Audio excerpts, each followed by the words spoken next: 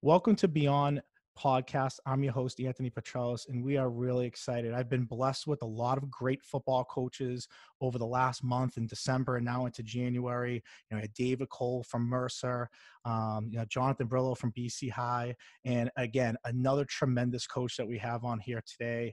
Was the former head coach at Old Colony High School from 2012 to 2014. Is currently the Old Rochester head football coach. Finished with a record of 9-2 last year, his first year as head coach, pretty impressive. And was the South Coast, if I'm getting it right, South Coast champions in 2019 too. So nice league title under coach's belt as well. So ladies and gentlemen, we are really excited here today to have on our guest, Bryce Guilbeault from Old Rochester High School. Hey, Anthony, thanks for having me, man. I'm excited to be here and talk some football. Yeah, I got to tell you, I put your name out there on social media, and there's a lot of fans of you. There's a lot of people that are retweeting, liking, write me personal messages of how great of a person you are. So I'm really honored to have you on here. We don't really know each other particularly well, but I feel like I know you between all the homework we've done, our conversation, and all the great feedback I've been getting. So it's really nice to have somebody on here that a lot of people just, have at such a high regard. Oh, man, thanks for the kind words. I mean, maybe if after a loss, there wouldn't be so many retweets and likes, though. Yeah, I know how that world works, man. I tell you. Typically, coaches that come on here, the first major question that I really ask them is kind of tell us your story a little bit. I know you got your start at Old Colony, but there's some cool story to that, and I want to give you a chance to really talk about that. So let our audience know, how did Bryce get into coaching? So my father, he's been coaching high school for about 40 years now. And, as a little kid, ages 4 or 5, like every year, double sessions or triple sessions back in the 80s, my father basically loaded me up in the car at 6 a.m. and we'd go off to school. We'd be there for 12 hours, about 6 p.m. So when I was a little kid, I started off just playing with the other, boys or girls, other coaches, they bring their kids. And then, as I got older, started throwing the football around and I got really into it, I'd say probably about middle school, my father was a head football coach at New Bedford Voc Tech. And, I started watching game tape with him and breaking down film. And he'd start I had a lot of patience. He'd explain things to me like, cover 2, cover 3. And, I'd help him out. He'd say, hey, can you read me the numbers on the line left to right? And I'd help him out. So at an early age, I kind of got that fix like, oh, this is cool. My father, he was an English teacher for 40 years. He's retired now. But his second job was coaching football, and to me, when you're a kid, you just think that's his gig. You know what I mean? Mm-hmm. So I always knew at a young age that I really wanted to get into it. I played hockey and baseball as a kid. I didn't play Pop Warner football where I'm from. It really wasn't as prevalent as it is now. So my first taste was in high school. And, I played high school, Bishop Stang. I went on after that, I did a prep school year at Bridgeton Academy in Maine. I played a year at junior college. I eventually ended up at Framingham State. And, after graduating from there, I played some hockey my first couple of years. I finished playing football. I knew I wanted to get into coaching. It was just I was still living in Framingham. I was running a bar back then, and my father was still coaching football. And I think it was 2010, he got the head coaching job at Old Colony High School. And he said, hey, why don't you come down? He's like, I know you want to coach. So that was my first taste of getting into coaching. And, I went there for the first couple of years. I ran as the offensive coordinator. Really opened my eyes. A lot of things I took for granted as a kid because I had that background with my father coaching. I figured everybody had that background, coaching, and kind of took it for granted and learned a lot about what it takes to be a successful coach and all the hard work that goes into it. And I finally, in 2012, my father decided it was getting too much for him. He's getting older. He wanted to coach, but he didn't want to be a head coach. So his job opened up, and I ended up putting in for it. I ended up getting the job, and I was there for 3 years. And then, I took a year off from football, and then I got the following season. I went to Old Rochester as an assistant coach under Justin Kogler. And, I did that for 3 years. I was I was a special teams coordinator. I coached the quarterbacks, the outside linebackers. And then he ended up leaving Old Rochester to take a job at West Bridgewater. And I was fortunate enough. I put him for the job, and I got the head coaching job. Awesome. I know. And there's so much to dissect there because there's a lot of great information of every place that you've been a little bit and how you've grown as a coach. So the one cool thing that I really found when doing the homework with you and then obviously talking to you on the phone a little bit, and you mentioned is coaching with your dad and being around that. I mean, talk about seeing yourself as dad, seeing your dad as dad, and then seeing yourself as dad, this man of young men, this motivator of young men and getting them prepared week to week. I mean, you got to see your dad in two different lights. I mean, talk about how cool that is.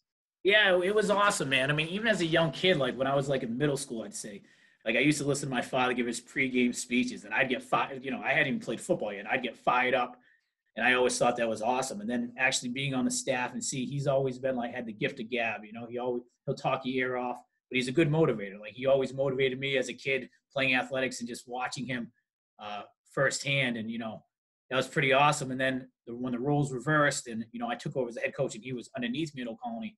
Um, you know, I tip my cap to him because I'm sure there were times there were things that I was doing or a play call that I was calling that when he was a head coach, he'd be like, no, not now's not the time. But he went with it, and he took a step back, and he let me do my thing, and he always offered advice and counseling.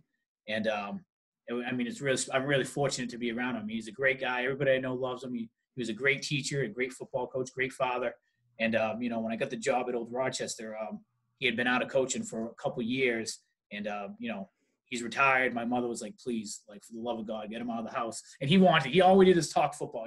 He talked to me all the time. Hey, what are you guys doing? Well, they're running a 4-3. What do you think about it? And I'll be like, all right, Dad, like, relax, But then we brought him on last year. He ran the freshman program. He did a great job because, he's got a lot of patience, and he loves coaching, like, the fundamentals and the little nuances of the game. So he did a great job with our freshman program. And, we had a lot of those kids that we'll be counting on this year and years to come.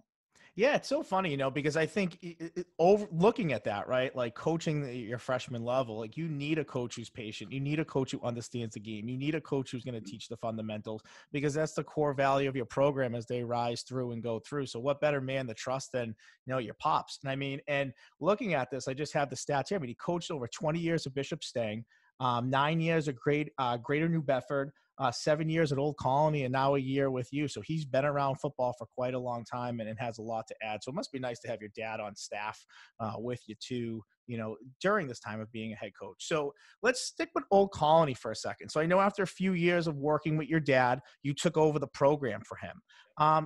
You were a pretty young guy when you took over the program. Maybe talk to young coaches a little bit about what it's like to go through the process of interviewing at a young age to take over a football program. In this case, a pretty small football program. Maybe talk a little bit about the interview process that you went through there. Yeah, I mean, it was definitely it was my first time going through the process. I was nervous, and what I found in that interview, you're sitting there. I think the superintendent was there, the principal, and the athletic director. And besides the athletic director, who has a background in obviously football and other sports, they're not really concerned about X's and O's too much. It's more about how you're going to lead this program, how you're going to build a culture, how you're going to treat the kids, how you're going to respond to, an upset parent or anything. And, I was looking back, and I was probably a little unprepared because in my head it was like, okay, X's and O's, this is what I'm going to do. But then they started asking like big picture questions. And, going through the process, and it was good. I think there were 4 or 5 candidates, and went down to finals, and then I ended up getting the job, which I thought I had an inside track being there, but I think I was only, 30 years old when I got the job. So I was still pretty young, as far as coaching goes. And we hadn't had a lot of success either, at that point. I think we'd only won a couple games. So, they took a chance on me. They definitely could have been like, well, we're going to get somebody with a little more experience who has had success. But, I think I did a good job selling myself and my vision. And, I got lucky. I got fortunate. I'm grateful for the opportunity. And, I definitely wouldn't be where I am now without that opportunity at Old Colony. Yeah. And I think, when you take over a program at any age, it doesn't matter. There is such a shell shock, right? And, of wow, I have to not just be a coordinator, but I got to do all that stuff that you mentioned and all those types of questions that you're being asked. And it becomes a way harder job than you ever realized. You're like, wow, this is you have to do everything. So I know the first couple years, numbers were, okay. And record wise, you were starting to build that culture. But year 3, Old Colony had a 6-5 record, which talking to you, they hadn't really had a lot of winning success for a while. So year 3, you're building your program, your 3-year plan, your culture, and you're starting to see that change. I mean, talk about year 3 at Old Colony. What started to change in the program? Well, I think the biggest thing for us is that, they had never had a weightlifting program in before. So we had started that. I think my first year as an assistant, we had started it, and it was a slow trickle, though. Our numbers weren't huge. We might have had, you know, 35 kids in the whole program. So, that first year we may have had like 6 or 7 kids weightlifting. Then maybe it went up to 10. And by the time that I took over, and when I was my third year there, my last year there, that senior group, they came through the system and they had kind of bought in. They were a talented class. As sophomores, a handful, 5 or 6 of those guys who started right away as sophomores. And those guys really set the tone for, hey, you got to be in the weight room. And, I had to lean on them, but they held themselves accountable. If one guy wasn't there, he was texting, hey, where are you? What's going on? And I think at the end of the day, with any program, the kids got to hold themselves accountable. The coaches are going to be there and they'll push you. But if the guys in the locker room aren't saying, hey, where are you? I was there. You weren't there. You're not going to get the results you want.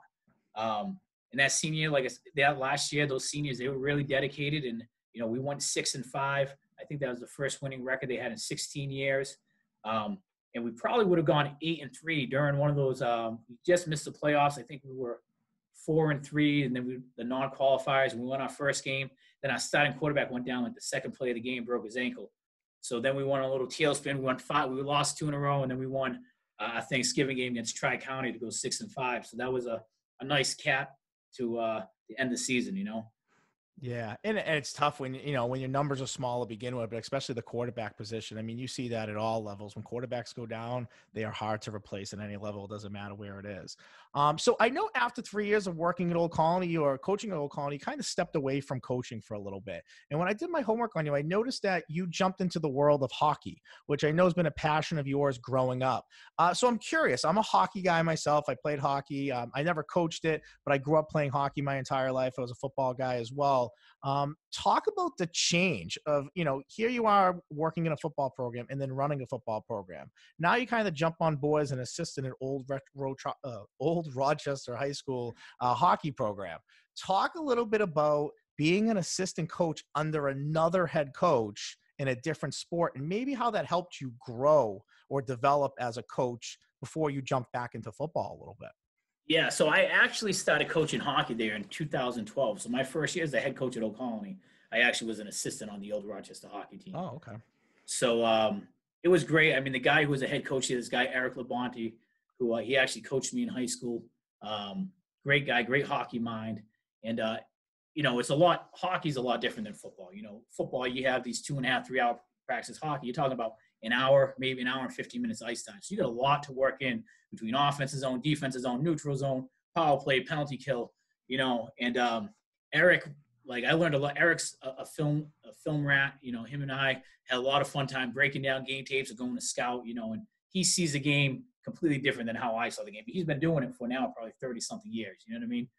So I learned a lot, and I learned a lot from him. Like if we were working power play, he might spend 15 minutes just on the draw, making sure guys are tying up the guy, making sure, and the little nuances. Hey, if we don't have possession, we don't have anything. So he put a lot of points of emphasis on little small things. And, it's like anything else, a lot of times greatness isn't just the big things. It's a bunch of little things stacked up. And if you win the draw on the face off, if you have possession, now you have an opportunity. You lose the draw on the ice, the puck, you start from scratch, So I think a lot of things, it's a completely different game, but you can take a lot what you learn from hockey and you can apply it to football. There's a lot of drills that we ran in hockey. And I'm like, hey, I can turn this into a football drill with my D-backs and you change it. You take what you like and you push away what you don't like. But I learned a lot about coaching from him and just, how to handle, how he handled different personalities and, how some kids he was really tough on. Some kids he gave them tough. He just, built them up. They had a tough shift. Like, hey, it's okay, Mike, get him next shift. Where, still being a young coach in my early 30s, I grew up, in when I played in high school, my coaches were really hard on me. My father was tough on me. So I always enjoyed tough love. I was okay playing for tough coaches, but some kids are different. Some kids need to be patted on the back, say, hey, you're doing a great job, and we'll get them next time. So I learned a lot from him as far as that goes, because he showed me how to manage different personalities, and, he would give me responsibilities like the penalty kill and things like that. And, And then sometimes he'd always take your point. If you're like, hey, this is what I think you should do, well, you better be able to explain it too. Don't just say, hey, I think we should run, an umbrella on the power play. You'd be like, well, why the hell are we going to do that? You know what I mean? Like, so it was good because I learned a lot from him, but I learned things that I still use with my assistant coaches. They'll make a suggestion, and I'm like, well, why? Don't just suggest things. Like, give me a reason why. You know what I mean? So like, I learned a lot from him, and he had a lot of success here. I think we won like 6 straight SEC championships. Our second to last year, we went to the Garden. We lost in the state finals to Shrewsbury 4-2, and that was a great experience the kids playing at the Garden, me being on the bench, and it's definitely something that like, you have that, and then I go and coach football, and you have that like a little bit of a street cred, like, hey, Coach Guilbeault, he coached at the Garden, you know what I mean? So I think it definitely helps the kids know that you kind of know what you're talking about and that you're not just blowing smoke. Yeah, and it's great. I've always found it great to listen. I mean, this show, right? Listening to coaches of all different sports, football, basketball, lacrosse, whatever it is, to hear how they deal with their programs. And the football world's different. I mean, I've said this on a few episodes, but you have a week to recover, you have a week to game plan, you have a week to think about things. In the world of hockey, I mean, you might be going back-to-back nights, or if not every other night. So learning the mentality of a coach, how to quickly flips his team around, maybe after a tough loss or after a big win, and keeping them focused. I think those are the small little things that help you as a football coach to be like, hey, this is what the mentality's got to be, and we got to make sure they're sharp. So it's awesome. I think cross-sporting and really listening to how other coaches do things can always influence us. This shows the number one example of it. I've learned so much. I have a notebook of notes that I keep that I'm amazed by what some coaches do. So it's great. You learn so much from other people, and especially coaching another sport. So you mentioned that street cred, right, at Old Rochester, and being able to know the kids and they know who you are, and you coach the Garden. So the kids respect you. They know that you're a pretty good coach and you're involved in a pretty good program. How'd you get back into football? Because you jumped into coaching again at Old Rochester, where you were, I think, the special teams coordinator, defensive back coach, if I'm right, and QB coach, right? Is that what you were? Yeah, okay. Outside linebackers and quarterbacks, yep. Okay, perfect. Yeah. So, talk about how you got your start back into coaching football at Old Rochester High School. Yeah, so Justin Kogler, who was the head coach at the time, him and I've known him for a long time. I played against him in high school. When I was at Old Colony, he was at Bishop Colony. We played against each other. So we've always been good friends, knew each other really well. And he knew I took the year off, and I had a couple of opportunities to coach, and I didn't do it. I kind of just took the fall off and figured I'd wait to see what would open up. And he reached out to me, said he had an opening on his staff. And right as soon as he talked to me, like, I knew I had already talked to a couple other schools, but I knew, like, this is a perfect fit for me. I already coach hockey there. I know the athletic director. I know the community. I know the school. I know what type of kids and how important, like, athletics are over at Old Rochester. So as soon as he had to come, I'm like, I'm in, man. Whatever you need, I'll do it. And, it was a great opportunity, a great group of kids. I mean, when I was there as the assistant, Justin went 9-2, 9-2, and 11-1. We won 2 SEC championships. We lost in the Super Bowl. We did a lot of winning, and nothing against Old Colony. We did a great job when we were there. We had some success near the end, but winning, I wasn't used to winning, going 9-2, 9-2, 11-1. So like every win we had, it was like Christmas morning for me. Like I was excited. It didn't matter if we won 7-6 or 42-0. Like it was Christmas Day, and I was so pumped and excited. And some of the kids would even be like, "Man, the coach, like, calm down. Like, we always beat these guys." I'm like, "Listen, they don't hand out W's on Friday nights, man. We'll take them whenever we can get them." So talk about the interview process there. So you were an assistant coach, and eventually you interview for the head coaching job. And actually, before I even ask you that, let's talk about your experience at Gillette Stadium. There's not too many coaches I've met that play at the Garden as a coach, and then coach at the Garden, and then being able to coach at Gillette Stadium. And you did it both as an assistant coach, which I think is really cool. So I got to be there in 2008 as an assistant coach, as a D coordinator, and we won our game, and it was a cool experience. I felt like the one thing I really learned there was, plays are going on. You're like, what's happening? Where's the one? What's happening to the 1 technique? What's happening to the 3 technique? And you forget that you have a replay board. Oh, wow, that's a podcast first. Hey, there it is, man. But I remember there being like, oh man, just look up at the big screen that they replay every single time. And it probably took me a quarter to kind of figure that out before I was like, wow, this is great. I mean, talk about your experience playing there a little bit. I mean, it was awesome, man. It was such a great experience for the kids. I mean, you warm up, you're in the bubble. Then you walk over from the bubble to the stadium. There's a couple of Patriot players just kind of greeting us as we walk through. Hey, good luck, coach. Good luck. Play high five with the kids. And then we were fortunate. We played, I think it was like the 5 o'clock or 5:30 game. So as we were in the tunnel waiting to come out, like right as that happened, the lights went on in Gillette Stadium, and like, I don't know how many people were there, maybe 8, 10,000 people, but it was awesome. It seemed like it might have been 60,000 for all we knew. It was exciting, and the lights went on, and just to be on the field. And I'm sure the kids were a little nervous, but I think once the game got going, it just seemed like another game. You know what I mean? Like, you're making your calls, you're getting your special teams ready, you're talking to your quarterbacks, your outside backers, and I mean, it was a great experience. We played Stoneham, who was a very good football team. They won. We didn't have the best game. We had, I think, 6 turnovers. 2 were on special teams, so two were on me, which was hard to swallow. But all in all, it was a great experience. It's something that those kids will never forget. Not a lot of kids get to say, "Hey, I played at Gillette Stadium, where the Patriots play," and that's like a dream coming true when you're growing up. That's what you want to.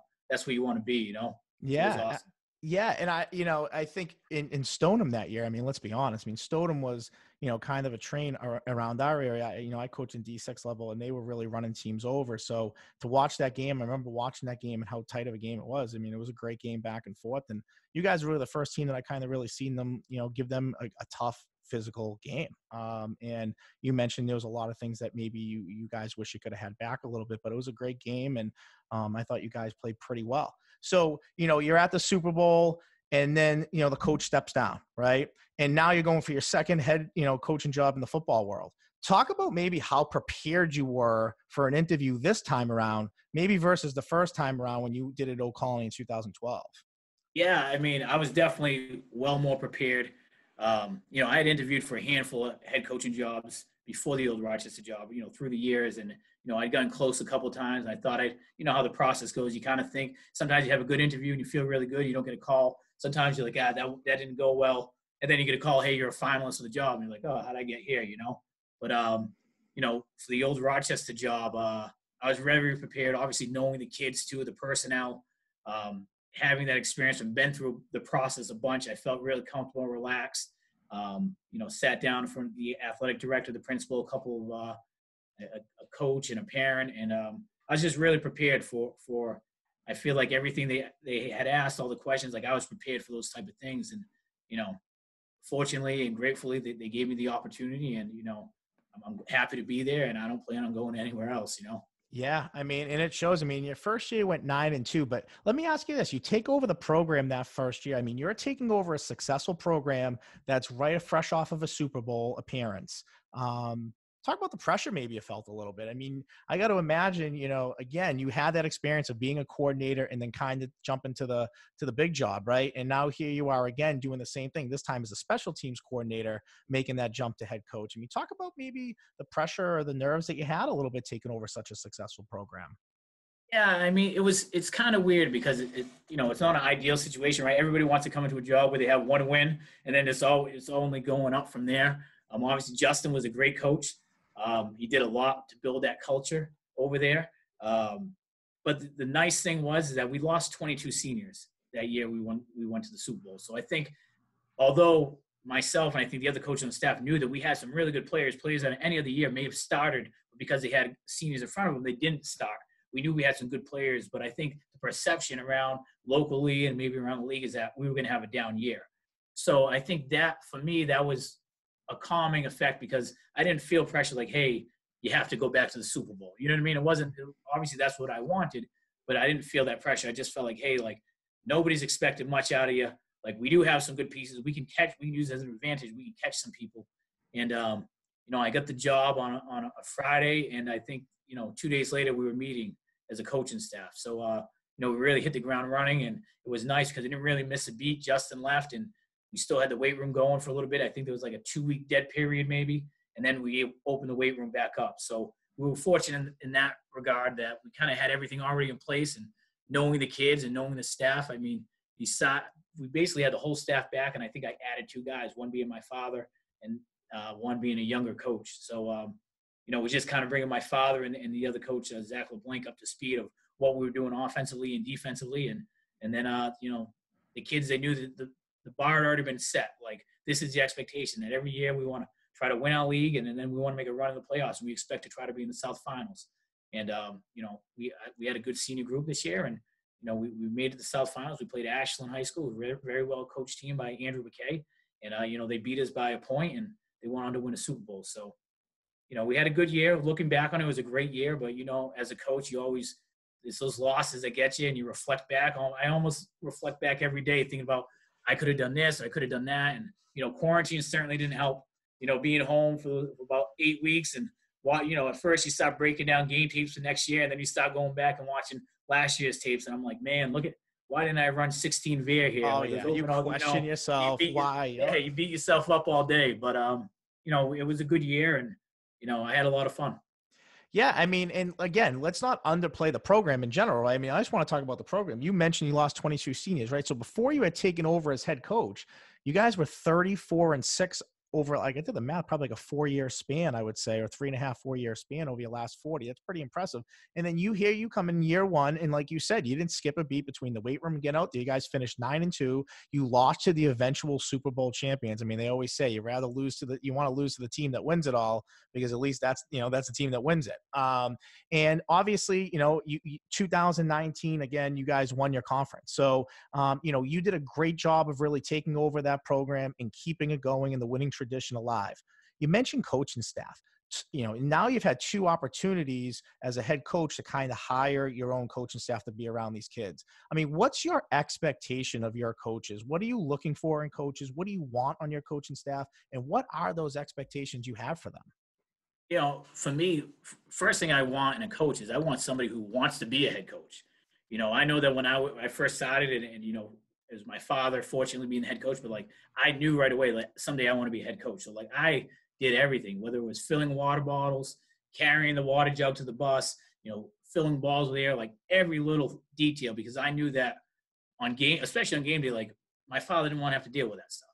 And then when I became the head coach, I kind of had some younger guys that I said, hey, this is what I expect of you, and this is what you need to do. And then going forward, when I was an assistant again with Justin, like I made sure that all those little things Justin never had to worry about, because I know what it's like when you're the head coach and it's before a game and you got a kid, hey coach, I can't find my earpieces, or hey, I need a mouthpiece. Like that's the last thing you want to deal with, So, for me, I want guys who want to be head coaches. And I'm fortunate. I got some older guys. I got a guy, Craig Sherman. He's a Hall of Fame coach. He was the head coach in Old Rochester in the early 90s through the 2000s. He won a Super Bowl there.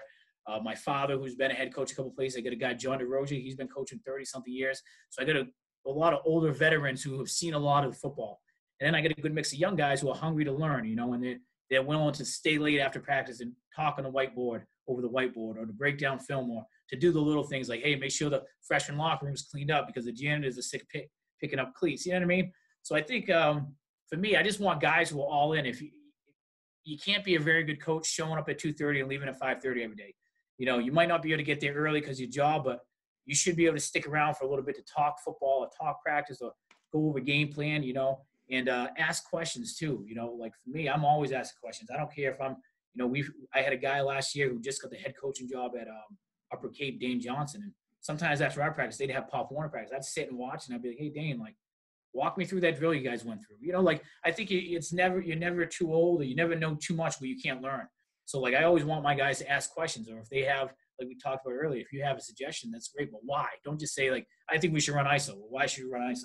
Like, you know what I mean? So, like, and I think a lot of things, professional development, going to these coaches' clinics and not just showing up and, you should have fun while you're there, but taking notes and trying to learn things. And maybe you're sitting in on something that we don't do. We're an I team, we run option, but maybe you go and see a pistol set or a spread set because you're trying to learn about a way to defend it. There's a lot of different things you can do, or, resources. I mean, yourself, me, every coach has a network of coaches that you ask questions. You're always looking to learn. And I think if you're a young assistant, especially, like those are the little things you need to do. You need to network, you need to get to know people, you need to really understand, and whatever it is, whether you think it's a nothing job, whether it's special teams, or if you get a responsibility, like take it like it's the most important job on the field. When I was running special teams for Justin, like they got to a point where he was just like, all right, man, like you don't need to show me every clip on special teams. Like I trust you, do whatever you do.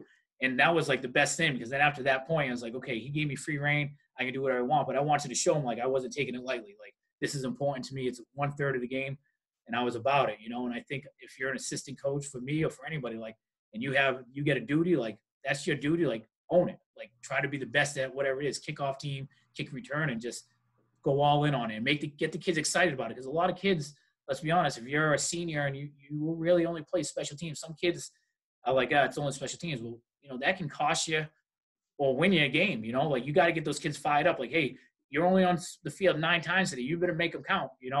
So that's Yeah, the biggest. Go what ahead. I loved is what I read about you and talking and is listening to you talking about it passionately is special teams. I mean, I remember being assistant coach, defensive coordinator, and I used to tell Coach Guilbeault when I worked out in the Catholic, I want kickoff, I want punt, and I want extra point, because all three of those can be such a momentum changer against you. And I want to be responsible for it. I know I'm going to work hard. I know I'm going to have guys ready to go. And that's also a defensive mentality. So I want to, I want to be the guy who does it because I'm the defensive coordinator, right? So, like you said, it can change games. I mean, we've punted teams inside the 5-yard line so many times and play the field position games. We've, knocked guys down and made the ball come out, and we get a turnover on kickoff. So it can change a game very quickly in your favor, but it can also happen the other way against you. How much time do you dedicate? I mean, now as a head coach, how much time do you dedicate to your special teams, maybe per day, per week? I mean, how much time are you putting into special teams at practice? Besides Monday, which is kind of, we have JV games, I'd say Tuesday, Wednesday, and Thursday, at least 25, 30 minutes every day. Awesome. I love special teams. When I was at Oconee, I ran the special teams even when I was a head coach. Special teams to the normal person, they don't notice them unless something bad happens or something good happens. You know what I mean? So, I think it's a really especially the high school level. I think a lot of people take it for granted, and they try to hide guys on special teams, which that can be a dangerous game, man. Like it can cost you a game, and I've seen it happen to myself in the past. And so we spend a lot of time doing special teams. To me, punt is the most important special team. If you're punting the ball, that means that you didn't do what you had to do on offense. So now you got to make sure you flip field position. And then next to me is probably extra point or field goal, and then it's kickoff team and kickoff return. Because if you're kicking off, that means you just scored it. You just scored. So you want to make sure you pin them deep and you get good coverage in the kick. I mean, nothing can swing a game like a kickoff return for touchdown or a punt return for touchdown. And being the special teams coordinator, I know in the past when that's happened, like you try to avoid the head coach or whoever's in charge, because even if it wasn't your fault, you're getting the blame. You know what I mean? And if you take one back to the house, they're not exactly going to give you a slap on the butt either. They're like, well, that's your job. That's what you're supposed to do. So, I love special teams, man. We try to dedicate 25 to 30 minutes a day. Even if it's just, extra points at the end of practice or whatever, just to make sure the kids realize it's an important part of practice. Yeah, and I've always felt like some of your younger players that you think are close to kind of sniffing getting reps defensively, anyways, for me, some of those kids I was putting on special teams to be a maniac running down the field and trying to cause a turnover, whether it's on spread punt or whether it's on kickoff. And then that starts building confidence and a mentality in them. Man, the coaches have confidence in me. They start playing better at the sub-varsity level, and now they're getting even better. And now all of a sudden you are giving them maybe that 5 to 7 reps a game early on to get their feet wet at varsity. So I think special teams, not only for the importance of it in the game, but also in developing some of your players and their confidence level of getting them on there, especially making a play under the lights and Friday night in front of a crowd. And people are like, oh, that's that sophomore who's in that chemistry class. I know that kid. He's a real nice kid. And here he is now getting these accolades and getting noticed at the varsity level. So I think that stuff's really cool. I'm going to read a quote from you in the paper about offensive scheming. And then I'm going to ask you maybe just to elaborate a little bit more on it. And I have the exact quote here. It says, you have to be able to adapt and adjust to what your personnel does best. I like to be balanced offensively. I don't think that means you have to run the ball 30 times and throw the ball 30 times in a game. One week you maybe have to run 50 times, and then the next week you maybe have to throw 50 times. Talk about your thought process and what you think offensively and what you want your identity to be. Yeah, I mean, for me, so you hear a lot of coaches talk about being balanced, and for me, I think, and I can't speak for anybody else, but a misconception. I think people think that, okay, well, we have the ball 60 times, we're going to run it 30 times and pass it 30 times. And I'm not saying I'm right, but like, that's not necessarily how it works. If you're playing Dighton Rehoboth and they're going to put 8 guys in the box, you better have the ability to throw the ball or you better be able to have 16 play, 17 play drives to score a touchdown, And then in the same sense, if you're playing a team that, they're playing a softer defense, a 3-3 maybe, and things open up, you better have the ability to run the ball. So for me, like when we practice, I want to make sure that we cover all our grounds. I don't ever want to be in a situation in the game where like, oh, we weren't prepared for this. We weren't prepared to throw the ball 30 times. We weren't prepared to run the ball 50 times. So I make sure that in practice we get, it might not be during team time, but we're repping our passing routes or our passing concepts, and we're doing inside run, or we're doing a 7-on-7. So that way, our kids are prepared, and our kids know, every week, some weeks I'll walk to me and be, hey guys, be prepared to sling the rock. And, the quarterback's excited and these kids are ready to go. And they're prepared that, hey, we're probably going to throw it a lot more this week than we did. And then there's some weeks, there were some games last year we only threw it 2 or 3 times, but that's because we were able to run the ball effectively, So that's kind of my philosophy as far as being balanced. Make sure that whatever it is, you got to make sure you can do both things.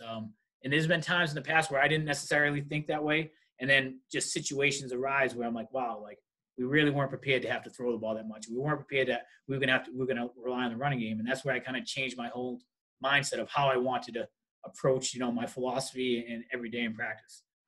Yeah, and I think that's great. Well, what I'm loving, what I hear about you, Coach, and just for the other coaches that are out there listening, it seems like you're just such a complete coach. Like you understand the 3 phases of the game well, and just listening to you talk offensively. So many coaches sometimes try to force their offense in situations and force plays in there that aren't necessarily there. And for you, you got to look at it and say, if this is what's going to be given to me, this is what I'm going to take. And that's what you're talking about, that 30 times running the ball, 30 times passing the ball, or 50 and 50, or whatever it is that you got to look at it. And if you're a coach that's willing to give or take what's given to you, take it.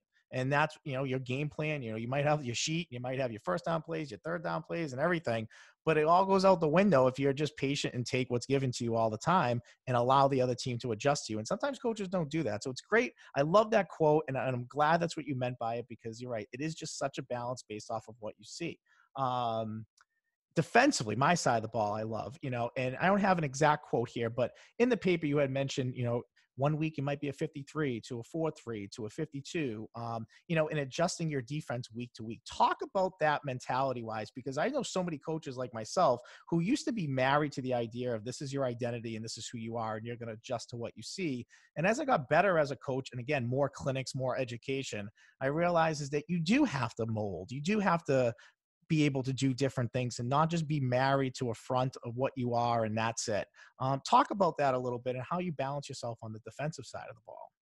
Yeah, so last year, going into last season, the previous year we were in a 3-5, and we wanted the year we were going to be a 4-4. Our base was going to be a 4-4, and we had some success doing that. But then, as there's limitations to every defense, right? Some defenses are better against the run, better against the pass. And as the year went on, I think we ran some 4-4, we ran some 5-3, we ran some 3-5, we ran some 5-2. And, we kept it simple though. We didn't, I think on defensive side, like for me personally, I don't want to complicate things too much. I want the kids to be able to run and play. I don't want them thinking out there. Thinking's for offense, I always say. Defense, you want kids out there who know their responsibility and then just react and play aggressively. And, depending on what the game plan was, some weeks we were lined up in a 5-2 and we just manned up across the board against some spread teams. We said, hey, like we trust our athletes. We think we can still get after the quarterback with these front 5, and we think we have linebackers who can drop into coverage, they can come.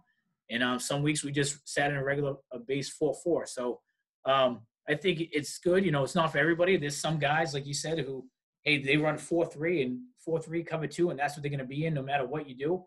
And that's great. And but for me, I think you got to put your athletes or your players in the best situation. Sometimes we've had some kids who are great against the run, but they can't drop into pass coverage. So, this week, last year we had a kid who was a senior linebacker and he started every week. And then our first round playoff game, I had a tough conversation like, hey, you're out this week. This is what we're doing. And really what we want, you don't really fit into the game plan. And the kid, he wasn't happy about it, but credit to him, like, coach, whatever's going to help the team win. And, the very next week he was back in the starting lineup and he started against Ashland. And he had 2 really good games against Norwell and Ashland. He finished strong, So to me, it's just about doing, right? When you're breaking down tape, you're trying to take away the opponent's strength, right? You're trying to say, well, this is what they do well, so how are we can combat that? And then you're also, for me personally, we're trying to exploit their weaknesses. So if that means I got to get out of my comfort zone of a 4-4 or 4-3 or whatever I'm running, because this is going to give us a better situation to win, well, that's what we're going to do, And I think it's important that all my coaches feel the same way too. It's kind of, it's a conversation.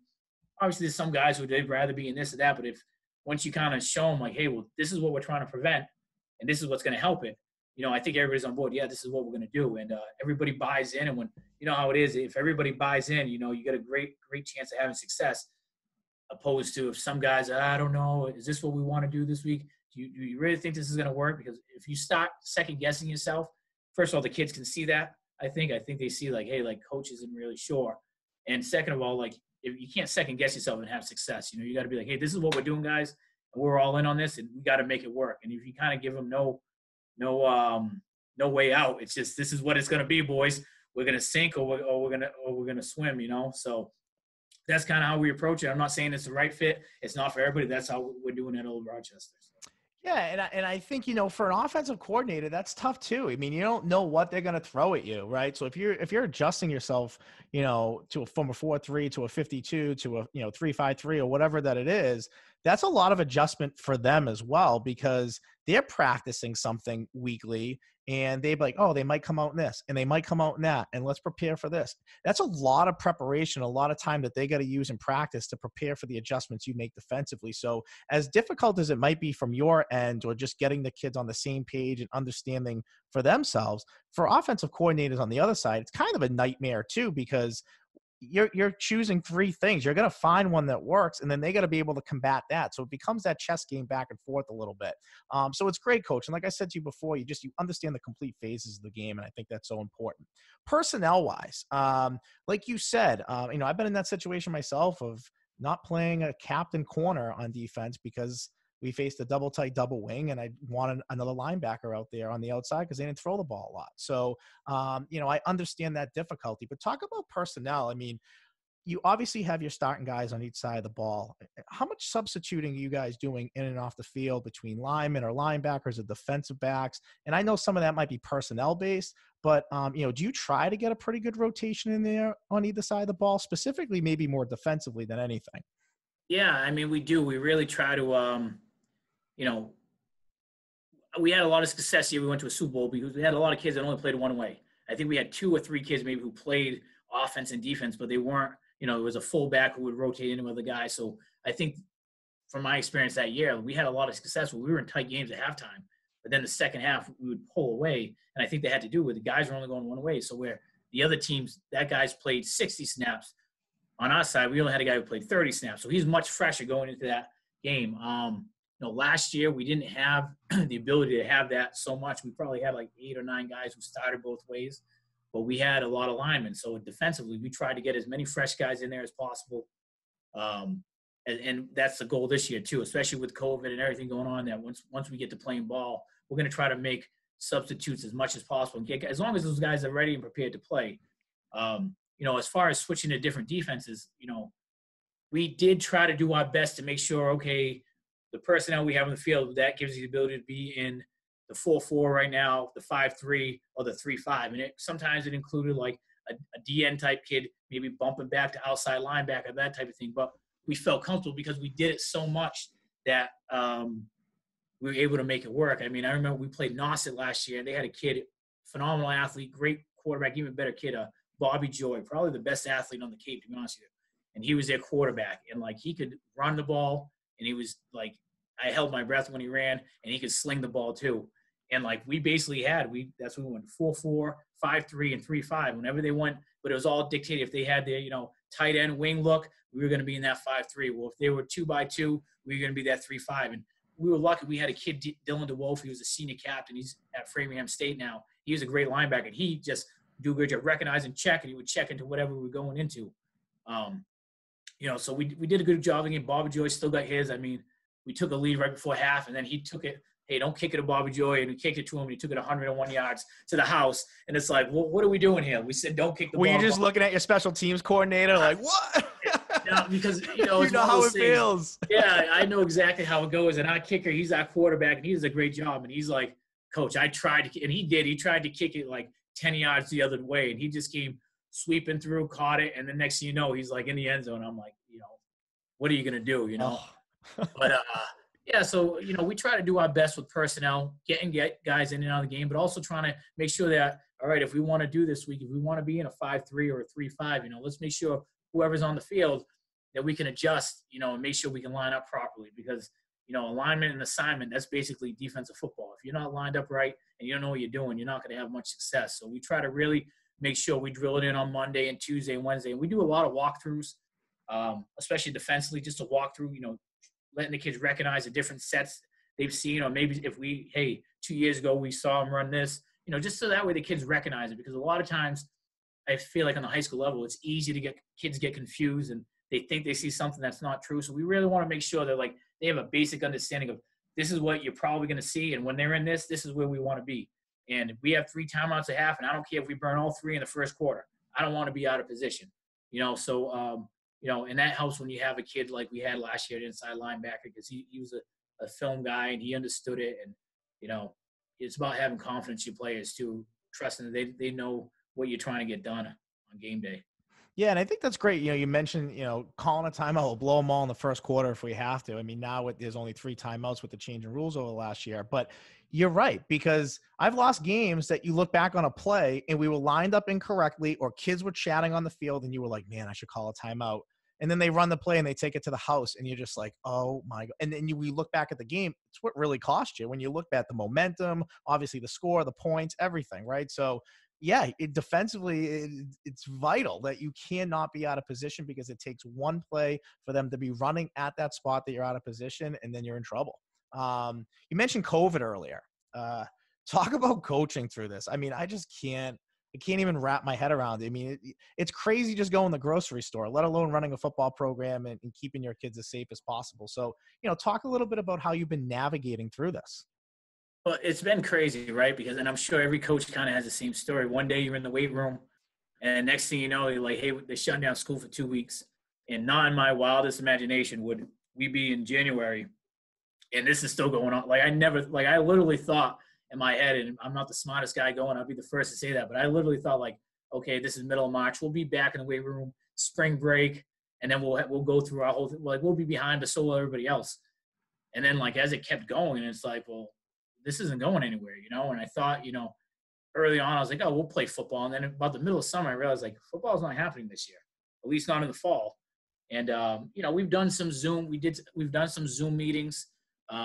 We have a lot of kids who are still working out, and they're working out, at the gyms. But we haven't, as far as a team, we haven't been in the weight room as a team. We did a summer conditioning program for all athletes at Old Rochester. We did that for about 6 weeks. We did a fall conditioning, because in our league, the SCC, there was no soccer or field hockey. They didn't play any sports. So we did a fall conditioning.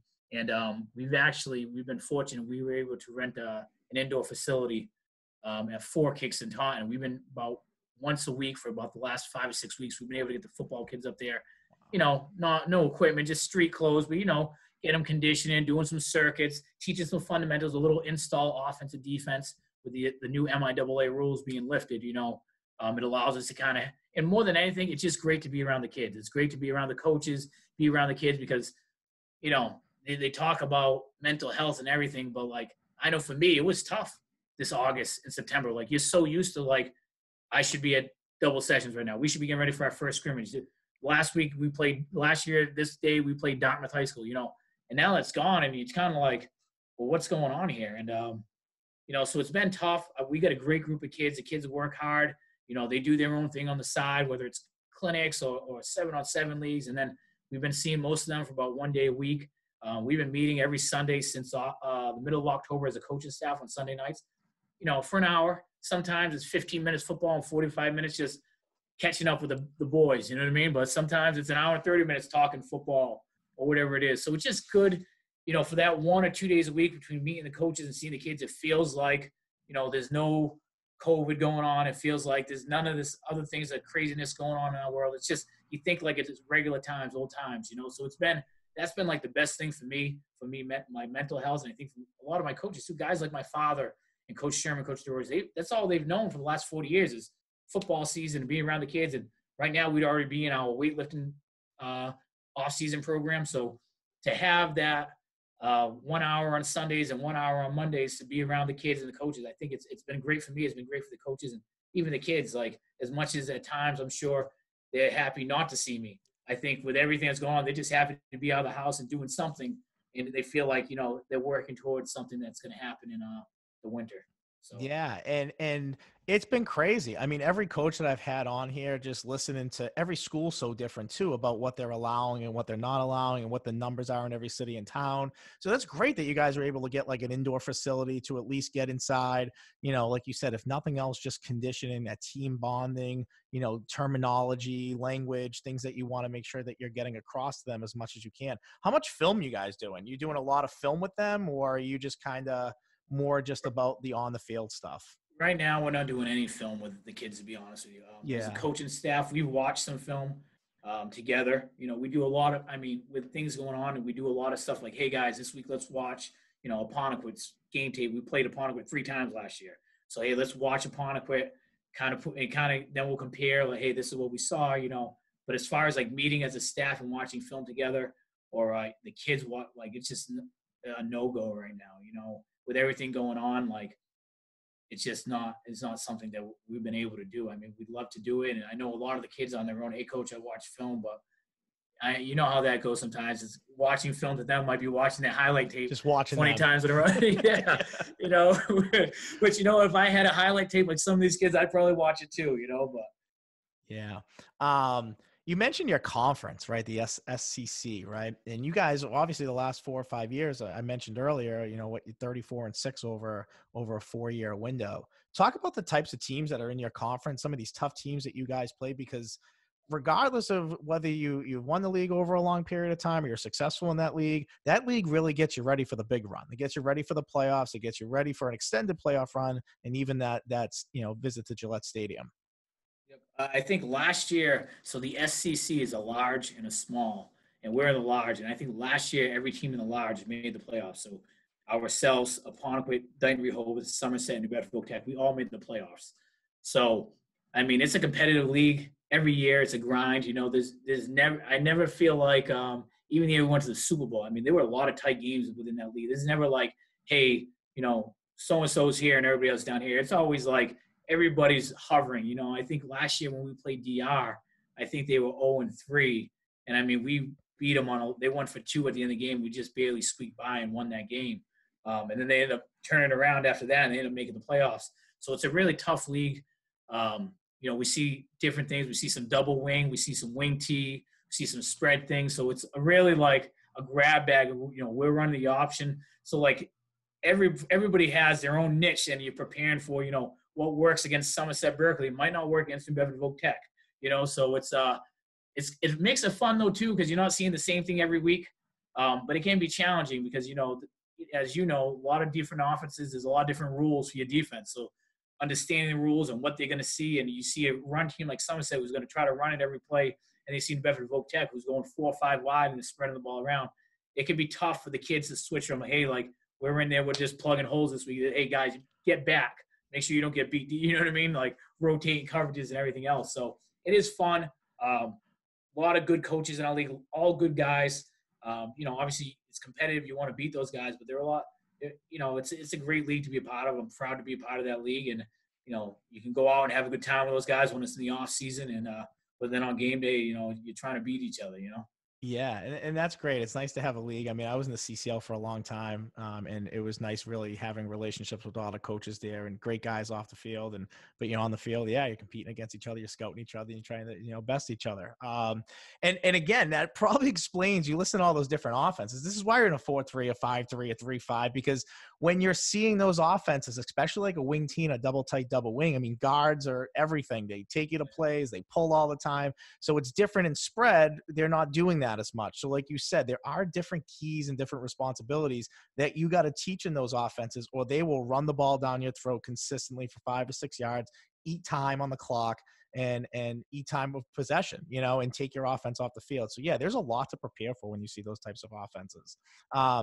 Talk about your advice to young coaches, because you listen, you've been there and done it. You were a head coach. This is now your second stint. You were an assistant coach for a very successful hockey program. You went to the Garden. You went to Gillette Stadium. That might be a trivia question down the line for me as this show gets bigger and bigger. Is what guest did I have on that coached Guilbeault? I'm going to write that down. That's a little trivia question I'll have for my fans. But talk about your advice to young coaches. You're successful as an assistant. You've been successful as a high school head coach. Talk about what you would tell these guys what to do. Hey, listen, man, this is what I got for you. Hey, this is what, and it doesn't mean it's just football. It could be any sport. Yeah. I think that first off, like every job you do, whether it sucks or it's a lot of fun. Like I said earlier, like own it. You know what I mean? Like there's nothing worse than like on a game day when you're in the office of the coaches and I'm trying to do last minute prep on like a call sheet or whatever, and I get a kid asking me for a mouthpiece, and I look around and everybody's just on their phone or just looking at the kid, and then I have to get up. And fortunately that doesn't happen at Old Rochester, but I think take care of all the little things. Make sure that whatever the head coach is asking of you, you make sure you do it, because the more you do and the coach has trust in you and has faith in you, like the more responsibility you're going to get. You're not going to start off and go from you're coaching the freshman team today, and then a week from now you're calling the offense. You got to slowly build that trust and show that you can handle it, and show that like you understand things, and be humble about it. Like I'm still, like I said earlier, like I don't know everything. I'm always trying to learn. I was on the phone today with Ross from Barnesville, the head coach, and he's talking to me about things, and I'm like, man, I'm driving right now. Like you need to text me this, because I feel like so like there's always something you can learn, something you can know. And like if it was a guy on my staff, I mean, I got these guys, Coach Sherman, my father, Coach DeRoja, they've seen a lot of football. They've seen more football than I've seen. So you can learn a lot, not just from the head coach, from assistant coaches. And there's times that you might be a skill guy, but you got to learn how to coach offensive line, because that's where I need you this year. And just go all in and learn everything you can, and try to be balanced. Try to know a little bit about defense. Don't just say like I'm an offensive guy. Like I hear that a lot from some young guys. Like well, I'm an offensive guy. Well, in high school we coach both ways, man. Like it's not called. We don't have offensive guys and defensive guys. You got offensive guys, defensive guys, and special teams, and it's all one here. So you better be able to earn your keep on both sides of the ball. You know what I mean? So that would be my advice. Just learn as much as you can. Listen. Little things you might think, like our line coach, Coach Sherm, like the linemen, you watch, they do this ritual every day. It's like 15 minutes. And if you're an outside looking in, you're like, what is this doing? Like these guys just look like they're just shooting their hands and they're taking steps, but it's important because he's teaching flat back and everything else. And that the offense we run, like that's what he needs, So like, there's always little things, little nuances you can learn and pay attention. You can learn a lot of drills, just even on Twitter. Sometimes I see like a drill that these Alabama linebackers are using. I'm like, rolling tennis balls. Okay, yeah, we can do that. They can do that. We certainly, Old Rochester, can do it. So always try to learn. Try to get as much knowledge you can. The internet's a great resource. That's something that 20 years ago coaches didn't have. Right. More than plenty of high school coaches and college coaches. You shoot them an email or text, hey, love to sit down. They always want to get guys at their facility, because at some point they might need a kid from Old Rochester High School. So if you say, hey, I'm a young coach, offensive line coach, I don't really know much. Can I come up? They love to have you up there. So that would be my advice. Just if you're serious about it, and and I was serious about it, and I know you were serious about it. If anybody was serious about it, they want to continue to learn and grow. And if you're a young coach, like there's plenty of opportunities out there. And it might mean that you don't get paid right away, but in the long, sometimes you got to take that first step and volunteer for year 2, because something will open up. It might not be where you're at, but somebody will eventually. A head coach will say, hey, I know you got a spot. I got this guy. He's been volunteering for you. He's a good young coach. Like he'd be great for your program. And that's how it works. Guys are always looking. I get calls from guys, hey, that this kid played for you. What do you think about him? Oh yeah, he was a great kid. He worked hard to be a great coach. That's how it goes a long way. So I think if you're serious about it, it's something you want to do. You just go all in, man. You don't just stick your toe in the pool. You just jump in and start doing the backstroke. Yeah. And that's it. I mean, I even was looking for coaches at some point. A prerequisite sometimes was just knowing technology. I mean, this coach is young. We can teach him a lot of things, but technologically they're savvy and they really know what they're doing.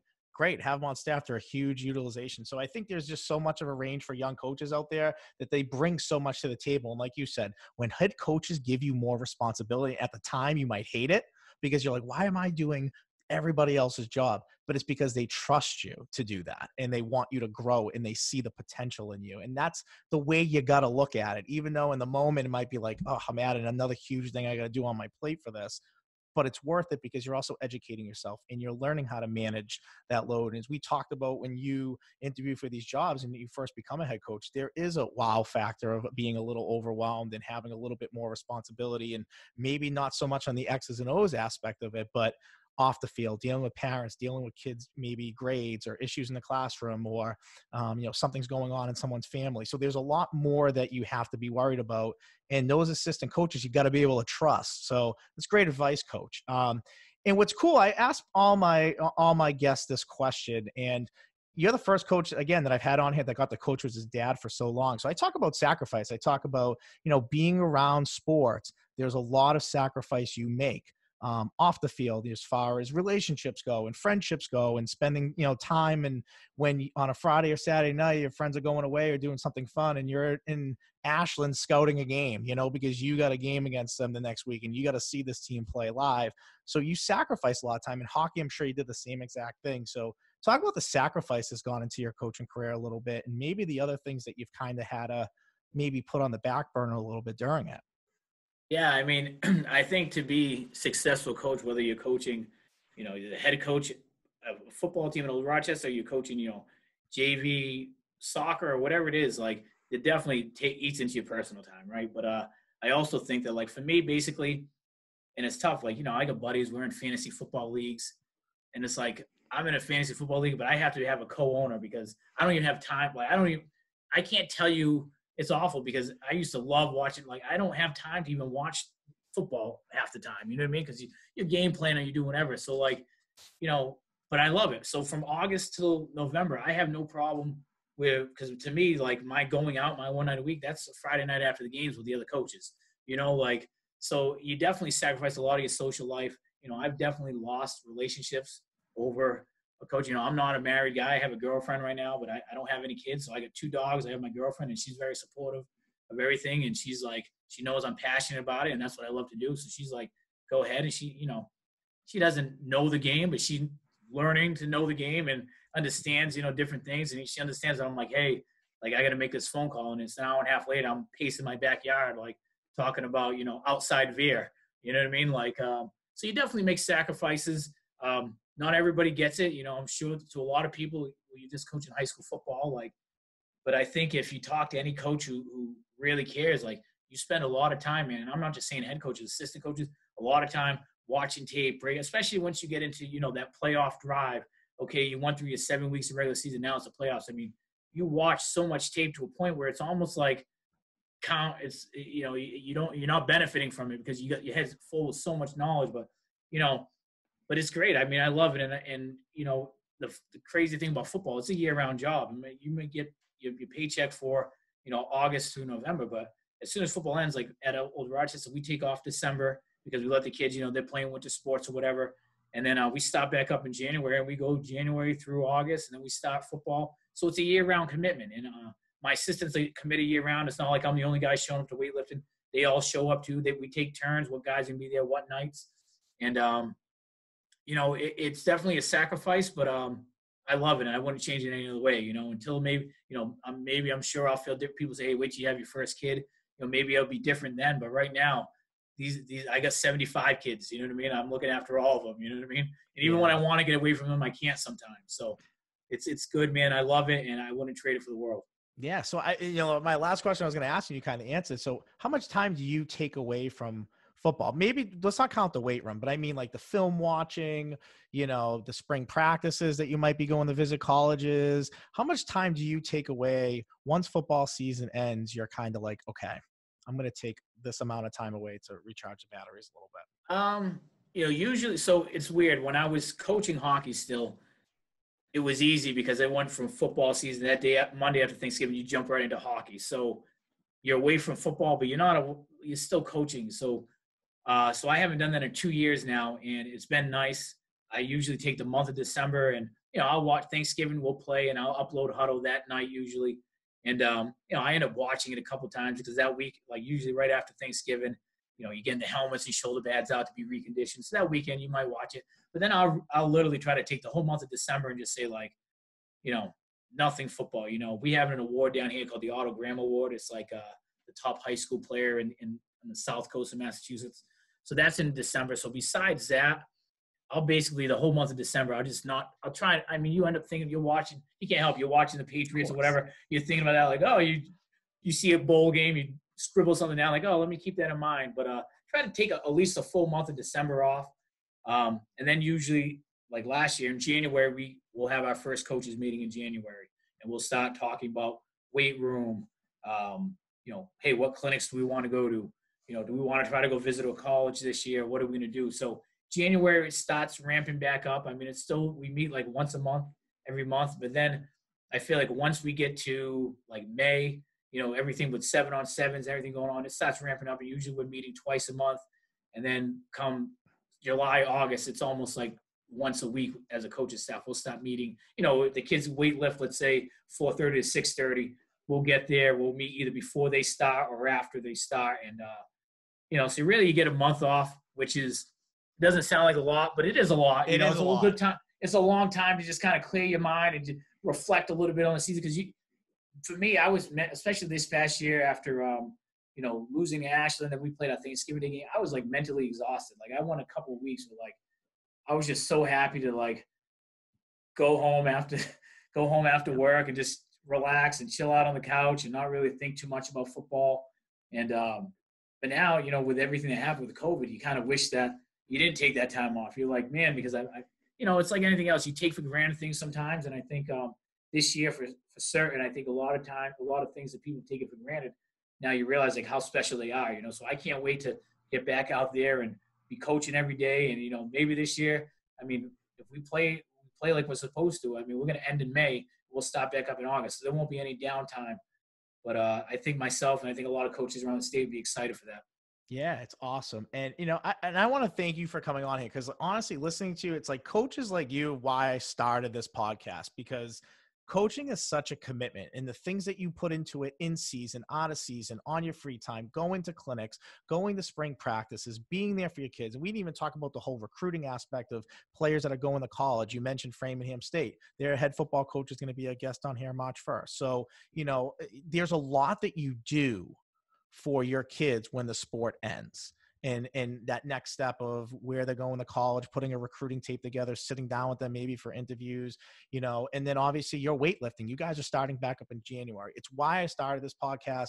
Coaches work so hard. It's not about the paycheck to them. Any coach who tells you about his paycheck, they're coaching D1 level somewhere and making some pretty good money. That might be a little different jumping from job to job, but at the high school level, it's about the grind. It's about building the program, and it's about being a good, role model for your players and running the program the right way. And that's what makes high school sports so amazing. And that's why it's been a big part of my life. And I've been loving the stories that I've been telling. It's coaches like you that really just dedicate yourselves to it. So, thank you to all the parents out there and all the players that you've coached and you affected in a positive way. Thank you, because there's a bunch of people talking about you out there, even when you don't even realize it, in such a positive light. And like I said, so many people reach back out to me when I announced you as a guest on the show about how great you were and how great your program is. So it was really nice to see that like outpour of support for you before you even came on the show. Thanks, Ian. Thanks for having me, man. It's an honor to be on here. I've been watching your podcast. I told you I've been watching your podcast. You've had some great coaches on here, man, and I think you do a great job, man. I told you the other day, like, you might have found your niche, man. This might be the big thing for you. So yeah, things happen for a reason. It's crazy. I know you want to get back into coaching, but you might have found your niche here, man. And it's an honor to be on this show, and I really appreciate you taking the time to talk about the program. And hopefully we have a good season, and you can follow us a little bit. Yeah, absolutely. I plan on it. I plan on staying in touch, following you, and having you back on at some point. I love to hear the experience of coaching during COVID. And I see hockey teams changing in their cars and kids walking into the ring with everything but their skates on. So I can only imagine what a football locker room and kids getting ready and what that's going to look like. But before we go, we have our 2-minute drill that we run here at the end of every show. So you've watched the show, so you've probably seen a few of these, but I'm just going to fire some rapid fire questions at you. You got, 2 minutes, as many as we can get in. I do get a challenge. If I want you to explain something a little bit more, I'm intrigued by the answer, and vice versa. If you want to be able to explain something, I'll give you that opportunity too. So let me set my timer here, and away we go. What's the best play in your playbook right now? Outside veer. Okay. So big special teams guy. Who's the best special teams player you've ever coached at the high school level? And I'll let you explain. Yeah, we had this kid, Cole Bernier, when I was at O'Colony. He was our quarterback. He was a gunner on the punt team. He was on the kickoff. He played everything, man. And he, as a sophomore and a junior, he led our team in special team tackles. And then he was a senior. He's our quarterback. And he's like, Coach, I got to be on there. So I was like, hey, get out there. Yeah, man. Putting your quarterback is scary, man. Yeah, it is. But he played outside linebacker for us too. But he was a tough kid, man. He could have played anywhere. He played at Old Colony, little D8 school, but he could have played anywhere, man. He's a tough as nails, and he's a good kid too, and competed his ass off. Awesome. Awesome. Hardest working coach that you've ever coached with, either as an assistant or a head coach, someone that you were like, wow, this guy, besides your dad, I'm sure your dad's number one, but outside of your father. Oh man, that's tough because I've had a lot of good guys I've coached with. I'm gonna say Coach Craig Sherman. I mean, the guy's 70-something years old, and this guy lives, breathes football. I mean, I was talking to him today. He's talking to me about he's an O-line guy. He's my defensive coordinator. He just loves it, and he loves the game. And he's retired, but he still works. He's still banging nails on the side, trying to make some money. And all he talks about is football every day. Football. He's always, sometimes I get a text message like 5:30 in the morning. He's an older guy, so he wakes up early at 5:30 in the morning, and it'll be like 6 texts in a row, just long things. And he's always talking. He's always down to talk football. So I'd have to go with him. And he's a Hall of Fame Massachusetts high school football coach. So there you go. Yeah, you got a great staff around you, man. I do. I'm lucky, it's man. Awesome. It's awesome. Okay, Ohio State, Alabama. Alabama, man, roll tide. Okay. In 2021, the starting quarterback for the New England Patriots is who? It's tough, man. That's a good question. I don't get paid enough money to come up with that answer, man. Nothing that's on their roster right now. That's what I'll say. Yeah, I think you're going to see Jimmy G come back to town, or what I'm kind of secretly hoping is Justin Fields somehow falls and the Patriots somehow move up a little bit. I think there's your Kyle Murray, there's your Russell Wilson, all in one. I would love to see. I just don't feel like they're going to draft a quarterback in the first round. Yeah. I just don't. Like everybody thinks they will, so I feel like when everyone else is zigging, they're zagging, man. It's they're drafting some linemen. It'll be an offensive lineman or a defensive tackle, and nobody would be happy, but the guy would probably be an all-pro. It's hard to, I know people are down on Belichick after this year, but how do you argue with what he's done, man? It's like you're allowed a hiccup in 20-something years, Yeah, it doesn't even bother me. It doesn't bother me. Honestly, as a fan, and I'm a huge, my players are spoiled, and all these 18-year-old kids are spoiled. When I was a kid, my grandfather had season tickets to the Patriots. They would win like 1 or 2 games. It was like empty old Sullivan Stadium. Like, they don't know what it's like. Yeah. You know what I mean? Like the old metal seats. Like we're so lucky. So we have I'm excited to see what are we going to do in the draft? How are we going to attack free? I'm excited about it. It's cool. And you learn a lot as a coach. We've learned a lot as a coach from their staff and how to run your program and the mentality. I mean, Bill Belichick there'll be another bad word I say about what he's done for sure. All right, we'll start the clock back up. I got a few more questions. 4th and goal from the 3. What are you running? So that was a situation in Ashland last year. We ran a QB follow and it didn't work out. So I don't know, man. If I could go back, I would have ran outside veer on that play. That's kind of like my go-to when we need something. I should have stuck with it, but I didn't hold my gun. So I'm gonna say outside veer, man. It answers all questions. I just opened up a wound. I apologize for that. Yeah, no, it's okay. Sideline behavior coach. How are you on the sideline? Oh, I'm good, man. I'm calm. I don't get too excited. I don't get too mad. I'm pretty laid back out there. I'm usually the one telling my assistant coaches, back up, guys, back up.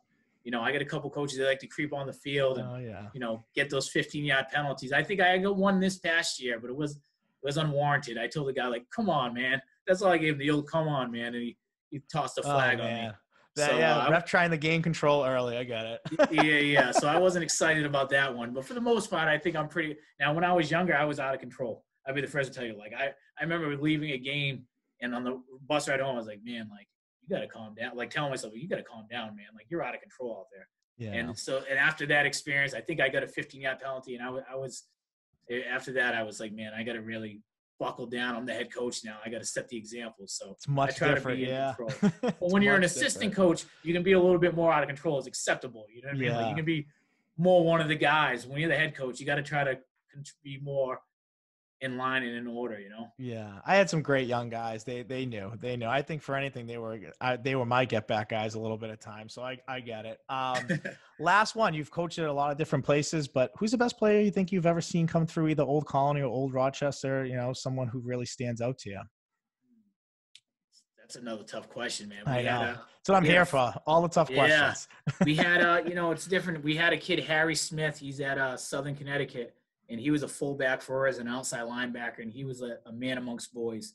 I mean, he's like, I don't know, 6'2", 240 when he was in high school. He ran like a 4.6 40. He's even bigger now. He's enormous now. He was a great player. This past year, we had two kids, Dylan DeWolf. He was an inside linebacker and a fullback. Cam Brzezinski, a D end and a fullback. And I don't know, those kids, I'd put those three kids up against anybody. I mean, those kids, what made them great is those kids were full go. You couldn't tell if it was a Tuesday practice or it was a Friday night game. You know, those kids only knew one speed, and they made everybody else around them better. You know, and right now, those are the kids I'd want to go to war with if I had to tomorrow. That's awesome. That's great. Great answer. Coach, you've survived the 2-minute drill. As I said to you before, I'm really honored to have you on here. I was really excited for this one because, like I said, the outpour of support and positive energy that people gave to you, to me, you know, DMing me. I mean, I had people texting me. I didn't know who they were. So that just shows kind of the effect that you've had. It was great. And I was really excited for this episode, and it was amazing. I learned so much. My notebook just filled up a little bit more with some things, some news, some things when I get back into it, that are going to help me out. And it's coaches like you that make it really easy to love this sport for sure. So from Beyond X's, well, Beyond Podcast, I'm your host, Anthony Petrellis, Bryce Guilbeault, head football coach at Old Rochester High School. We appreciate you coming on, Coach. And till next time. Anthony, I have one question for you. Yeah, go for it. All right, spicy chicken sandwich. Who has the best spicy chicken sandwich? Oh, man. That's a tough question. I'm here for the hard-hitting questions, man.